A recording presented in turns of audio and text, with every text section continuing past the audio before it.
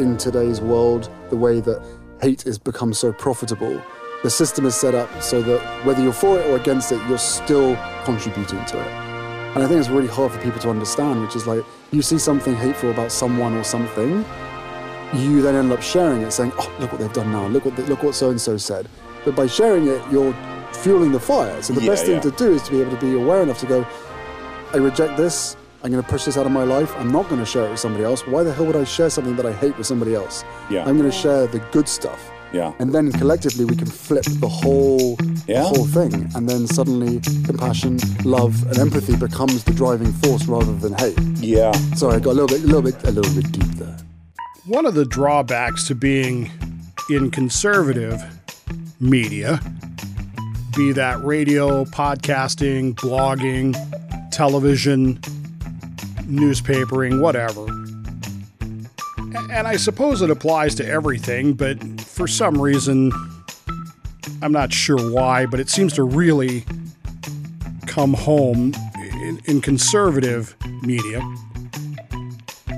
is the way we are driven by the supposed outrage of the day. You know what I'm talking about? The thing that somebody said, the meme that someone posted, the article that says that so-and-so said this or did that, or what the president did or didn't do or whatever. But there's always, it's like every day, there is some outrageous thing that I'm supposed to be mad about. And if I'm not mad about it, well, why am I not paying attention? What's going to happen to my ratings, my downloads? Everybody's talking about this, Dave. Don't you get it?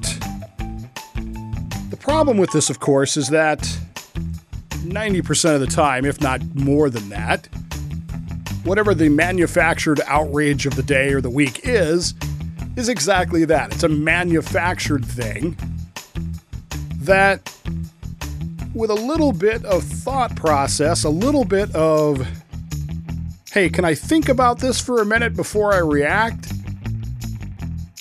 would go a long way to, I don't know, calming us down a little bit.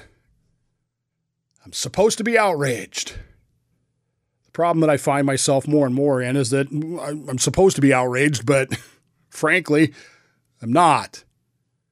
And what is it this week I'm supposed to be outraged about? Prince Harry! Prince Harry! Henry IX, as he might have been known once upon a time, before a lot of things changed, and he's probably never going to be king. Prince Harry and his wife, Meghan Markle, they're just bizarre people, folks. I mean, they really are. I'm not begrudging them anything. I get that he had an unhappy childhood, that he lost his mother. I get all that. I get that he comes from a place of privilege and that he grew up in another country. But today I'm supposed to be outraged because he said the First Amendment is bonkers. You've probably seen this. I know that there are conservative websites that have multiple arguments about this, multiple articles about this. Prince Harry said that the First Amendment is bonkers. And of course, the memes are wonderful. You know, like the Samuel L. Jackson one. I don't recall asking you, MFer. Along with the I haven't cared what the royal family has to say since 1776 and all that kind of stuff. And the conservative outrage is palpable and thick. We don't care what Prince Harry has to say. He doesn't get the First Amendment. He doesn't understand it. He thinks it's bonkers. And of course, we're all outraged by this, and we're all making sure we point out that the reason we have a First Amendment is so that royals, monarchs, can't suppress our free speech. And of course he doesn't get it because he's one of them. And that's great. The problem is, of course, how many of you people that reposted those articles, how many of you that made those memes, which are funny, I'm not going to take that away from you. I think they're brilliant. But how many of you actually listened to the entire interview in which this statement, which occupies a grand total of about 1 second, lasted.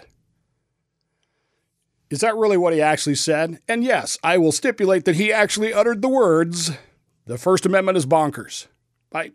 He said that. Of course, the problem is that the context in which he said that was a little bit different than it's being presented in the media. I'm no defender of the royal family. I don't care. I don't really give a flying flip what Prince Harry has to say about anything. Frankly, as I've said already, Prince Harry and his wife Meghan Markle are what I constantly refer to as attention whores. And attention whore is gonna attention whore. That's what they do. But if you've listened to this interview, and for reasons that might seem unexplainable at first, but hopefully by the time I finish this, you'll understand, I have listened to the entire interview 3 times. That's 3 hours of listening to somebody else's show that I have invested so that I could tell you what I think about Prince Harry and the outrage of the week that he said the First Amendment is bonkers. So don't say I didn't get his context, I don't get his meaning. I've done my homework here. Listen, attention whores are gonna attention whore. It's what they do. And if you were to listen to this show in its entirety, you would quickly discover that this show, that again is a fellow podcast, is an attention whore show. That's what it is. I had no idea who Dax Shepard even is. I'd never heard of the guy until Mother's Day of this year, which is just slightly before the outrage of the week, Prince Harry said the First Amendment is bonkers, occurred. Dax who? I mean, the only Dax I knew was Lieutenant Dax on Deep Space Nine. Who names their kid Dax? At any rate, apparently he's a big actor. I've never seen any of his movies, or if I had seen any of his movies or have seen any of his movies, I didn't recognize him for who he was. I don't know anything about him, except that on Mother's Day of this year, Dax Shepard posted a naked picture of his wife, Kristen Bell, who my wife assures me I know who is. I don't think I do, but she says I do, so I have to allow for her stipulation that I do know that. He posted a picture of his wife, Kristen Bell, naked on Instagram to celebrate Mother's Day. Now, look, I'm not telling you what to do, what not to do. What I'm saying is that is an attention whore move. That is something attention whores do. They attention whore. He posted a naked picture of his wife, I presume with her permission, based on her reaction to the picture, on the internet. Oh, Dave, they put a black thing over her ass. Okay, great. Is this still something that I need to open up my Instagram on Mother's Day and see? The whole show in which Harry, I keep calling him Henry, sorry, because Henry's his real name, Harry is his nickname. I keep mentioning the show because this is the show where he uttered those words. The First Amendment is bonkers. And everybody in the conservative universe is going over it without any discussion of the context in which he said that or what they were actually talking about when he said that. This entire show is, because you can listen to it for yourself. I've linked it up on the page today. I don't recommend that unless you just have an hour and you don't have a hammer with which to hit yourself over the head. But if you wanted to, you could listen to it and you will be amazed by these people who manage to turn the same problems that you and I have faced in our entire lives into somehow or another some supreme challenge that they had to overcome and it was harder for them because they're rich and famous and you're not. And if you only understood how hard it was for rich and famous people to overcome the same simple problems that you might have overcome by going to, I don't know, AA or whatever, then you would feel much better for them. You would understand what they're trying to say to you. And I guess one of the more surprising things about them is the way they worship Oprah Winfrey. My God. Thank God for the Oprah. If it wasn't for the Oprah, none of these people would have ever had a successful life. Somehow or another, the Oprah has a book out, and I've never read it because I'm not going to read Oprah books, that explained to these people how they had been abused as children, how they'd been triggered as children, and how they could proceed to overcome this problem that they've had because they're rich and special and you're not, with the help of Oprah. Oh, you got to read Oprah's book, he says at one point. Dax Shepard says to Prince Harry at one point, you got to read Oprah's book. I know you've read it already. Harry's like, no, I haven't. He says, well, listen to it on tape. That's what I do. And then he actually says to them, well, I don't know why I tell you that. Maybe you want to read it. I presume they taught you how to read. And everybody has a great laugh. This is an hour plus of look at how great we are. And I don't mean Prince Harry. I mean Dax Shepard and whoever his partner is on this show, because I don't even know. It is literally about how we are really super people who have overcome so much in our lives. And look, we're so good. We've got Prince Harry here in our studio, and we're going to tell him our life story. We're going to use him as our therapist. He's going to listen to us tell him what we've been through. And that's what they do. Look, the podcast dilemma, and I got to be careful here what I say, because I love podcasting. I love being on the radio, but I got to be honest with you. Being on a podcast is much more freeing. It's much more personal. It is one-on-one communication. If you're listening to this right now, the most likely way you're listening to this is with headphones in your ear. It's you and me. That's it. It's almost as if you and I are having a conversation. You're listening to me talk. You're my Prince Harry. It's very personal. It's very one-on-one.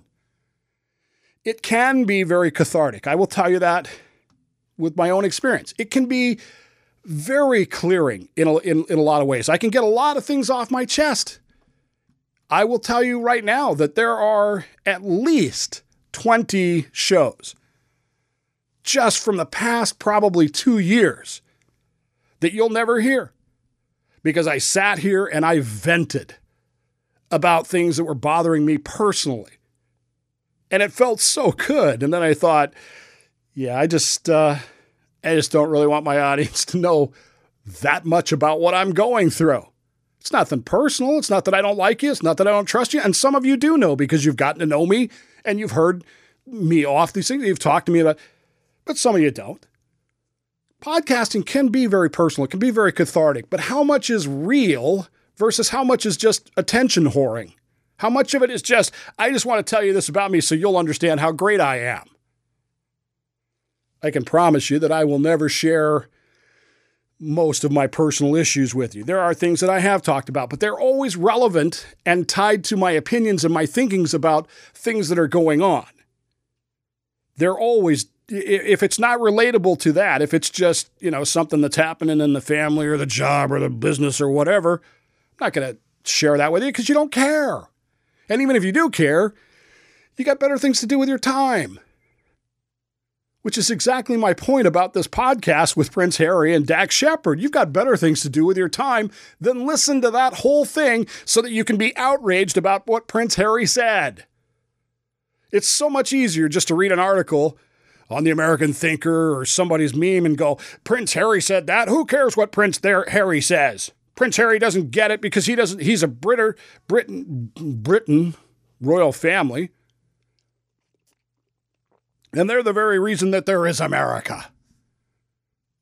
And while all that might be true, you'll never understand the context of what he was saying, which was essentially, He was deeply concerned, or is deeply concerned, about the fact that social media and internet giant companies are redefining laws and rewriting laws and controlling freedom of speech under the protection of Congress and the courts for their own advantage and to take things from you, your money, your privacy, your speech.